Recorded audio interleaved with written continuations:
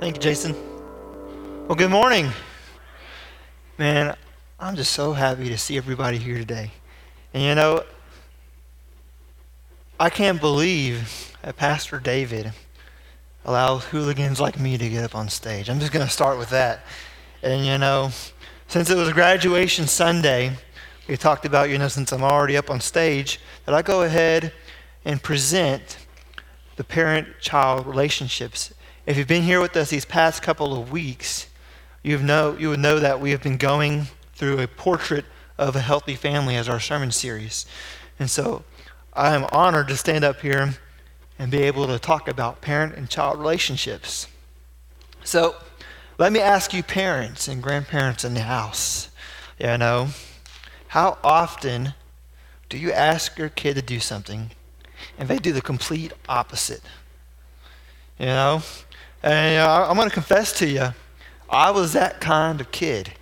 Growing up, my parents would ask me to do something, and I either just wouldn't do it, because I was lazy, and I would pretend like I didn't hear what they're saying. I was that kind of kid. I said, what?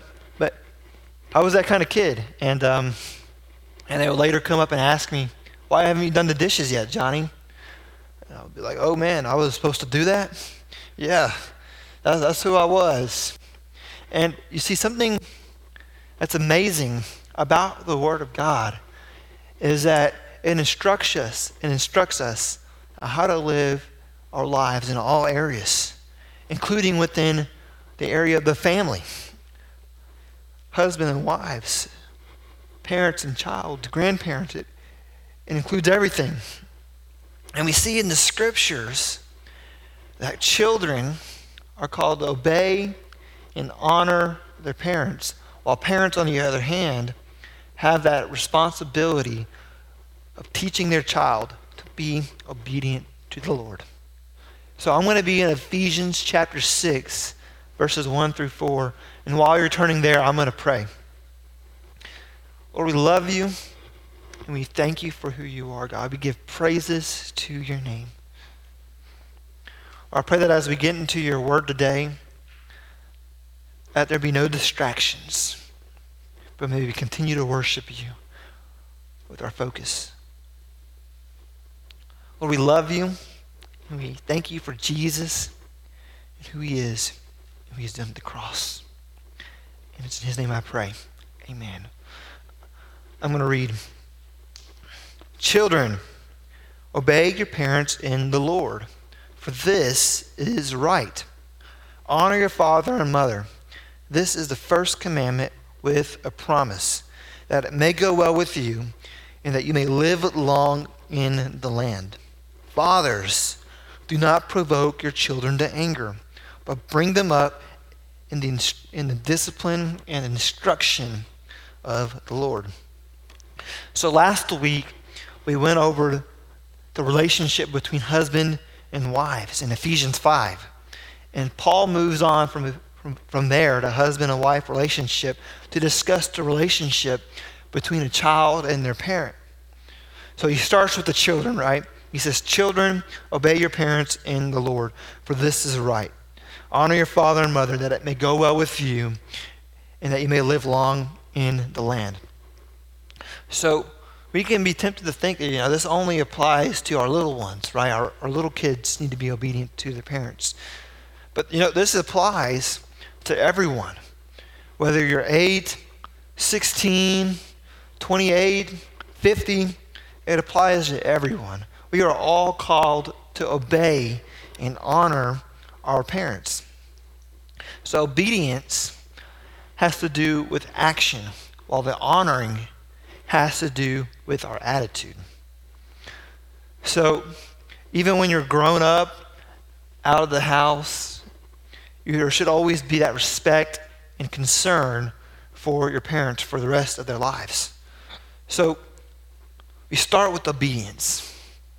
He says, children, obey your parents in the Lord, for this is right.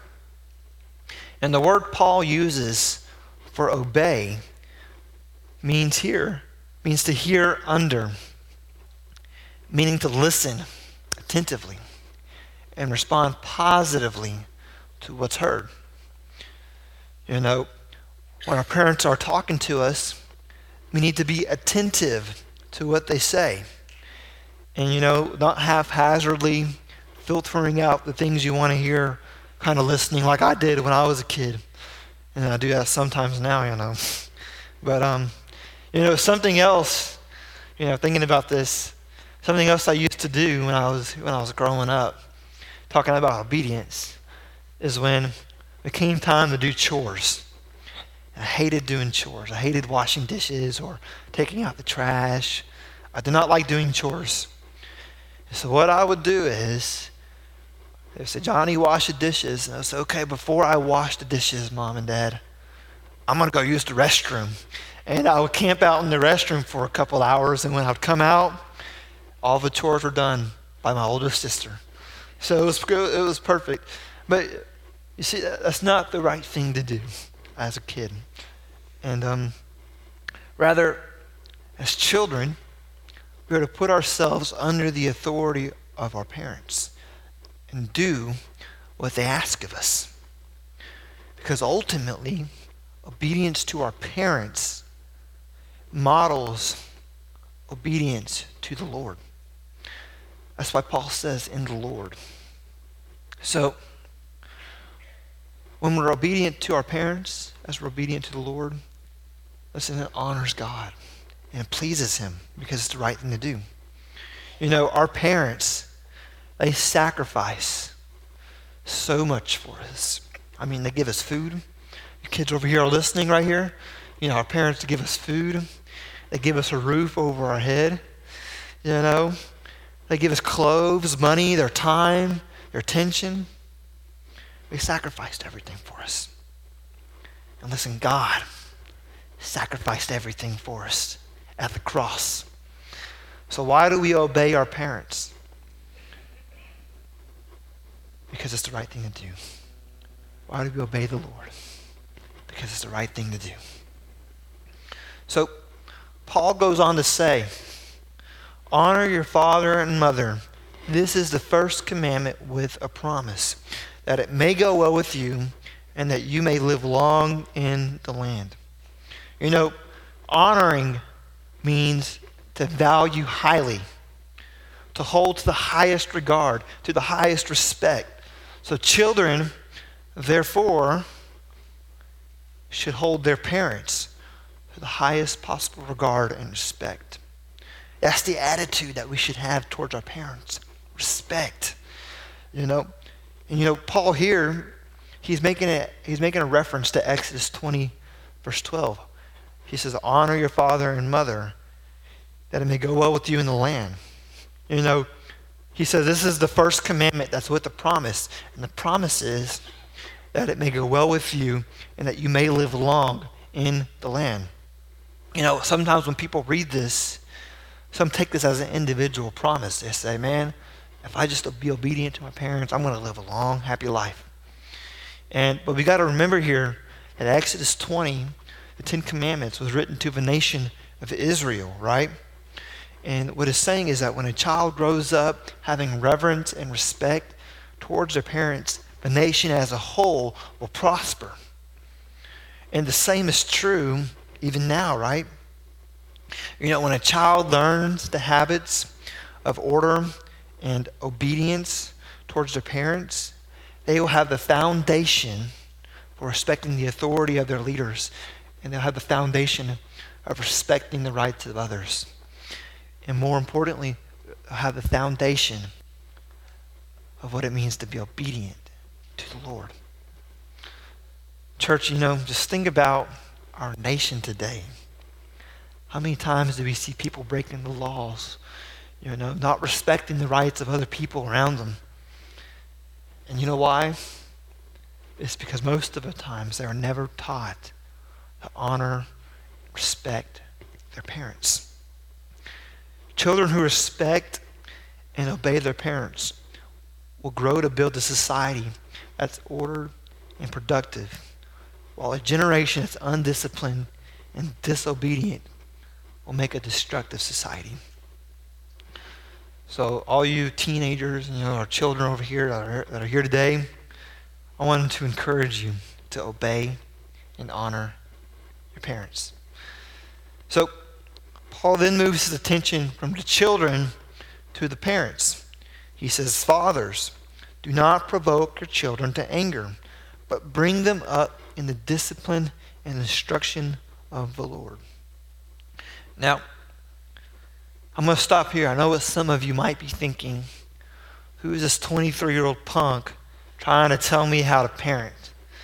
And I get it. And the cool thing is, I'm actually going to be a parent this coming September. My wife and I were expecting. And so as I was writing out this sermon, I was thinking, man, that's good. I'm going to remember that. So I'm not preaching to you guys, but I'm also preaching to myself here. So, like I said, he says, "Fathers, do not provoke your children to anger, but bring them up in the discipline and instruction of the Lord." So, the word here for fathers, it's usually referred to as male parents, but it's sometimes used within the scriptures for parents in general, right? And so, we can assume this because Paul has been speaking to both parents in preceding verses.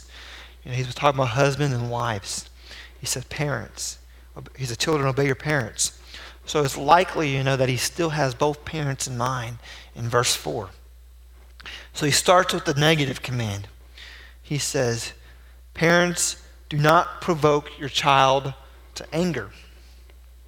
And one commentator suggests that this is a repeated, ongoing action that gradually builds up a deep-seated anger and resentment that grows to become outward hostility. And this commentary that I was using, it goes out to list multiple things that parents can do to possibly provoke their child to anger. It includes things like overprotection, hovering, being a helicopter parent, not trusting your child to do and make their own decisions. Another thing listed out was favoritism, when we choose another child over the other. Pushing achievement beyond the reason, which causes the child to grow up thinking nothing they will ever do will be good enough. Failing to sacrifice their time for their child, their energy. Discouragement, they never encourage your child, or abuse. These are all things that provoke a child to anger. So parents, we need to consistently be examining our hearts and praying to be an example of Christ to our children. And we need to be careful not to do these things, not to provoke them to this kind of anger. So now we get to the positive command. He says, "Fathers, do not provoke your children to anger, but bring them up in the discipline and instruction of the Lord." The highest duty, the absolute highest duty of the parent, not the youth minister, not the children's minister, but the parent, the highest duty, is to point their child to Christ. He says to bring them up in discipline, which implies that we need to train children to have the right behavior. We need to correct the bad behavior because we love our child. Instruction, he says, bring them up in discipline and instruction. The word instruction here means putting in the mind. Parents, we have the responsibility of teaching our children the Word of God and how it applies to their lives. And this includes simply being an example of Christ's likeness to them. So it includes, we have to sit down with our kids and open up the Word of God with them and say, look, this is what the Word of God says. Here's how it applies. It says, hey, I'm going to church. Come on, we're going to church today. That's our duty as a parent, to bring our child up in the discipline and instruction of the Lord. It's our highest duty. Parents, we should care more about our child's loyalty to Christ more than anything else. More than education, more than sports, more than their work or their career, but only to to Christ. So parents that are here today, grandparents, let's point our children to Christ. And so, I like to keep my application pretty simple. I like to make it easy to follow. And so there's one thing I want you to leave with here today is this. One, children of all ages, obey and honor your parents. When they ask you to do something, when they ask you to wash the dishes, or when they ask you to take the trash out, or when they ask you to come over and help them fix their sink, don't give them that lip. Don't backtalk. Don't ignore them. But do it. Show them the respect. Do it because they asked you to do it, because it's right. And don't do it not only just for your parents, but do it for the Lord. Colossians 3:23 says this: whatever you do, work heartily as for the Lord and not for men. Children, we can bring glory to the Lord as we obey our parents, by the way we treat and the way we obey our parents. Number 2 is this: parents, grandparents, guardians, take responsibility for your child's walk with Jesus. Discipline them. Teach them obedience. Teach them how to live for Christ. And folks, I can testify before you today that, if it wasn't for my parents living out the gospel, I wouldn't be standing here today. Proverbs 22 verse 6 says this: train up a child in the way he should go, and even when he is old, he will never depart.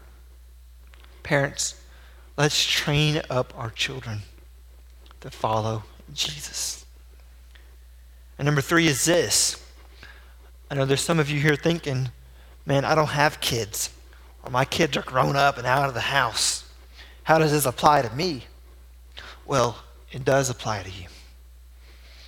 Because you can be partnering with our parents to help them bring up their children in the Lord.